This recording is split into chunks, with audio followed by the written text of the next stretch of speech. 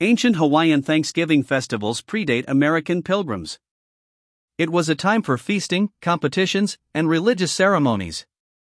Makahiki began in November and ended in February, coinciding with the rainy season, when agricultural work was limited.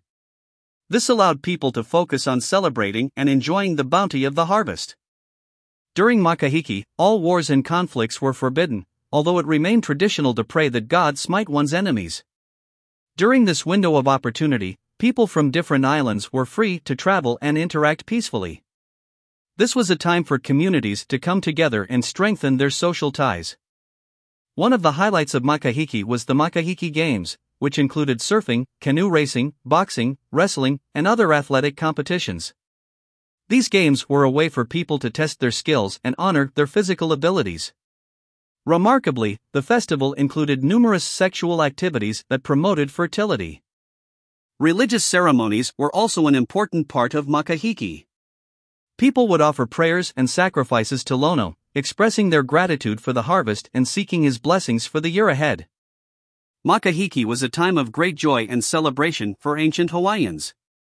It was a time to give thanks for the abundance of the land, to honor their gods and ancestors, and to come together as a community. Makahiki continued to be celebrated in Hawaii until the early 19th century, when it was gradually replaced by Western holidays such as Thanksgiving and Christmas.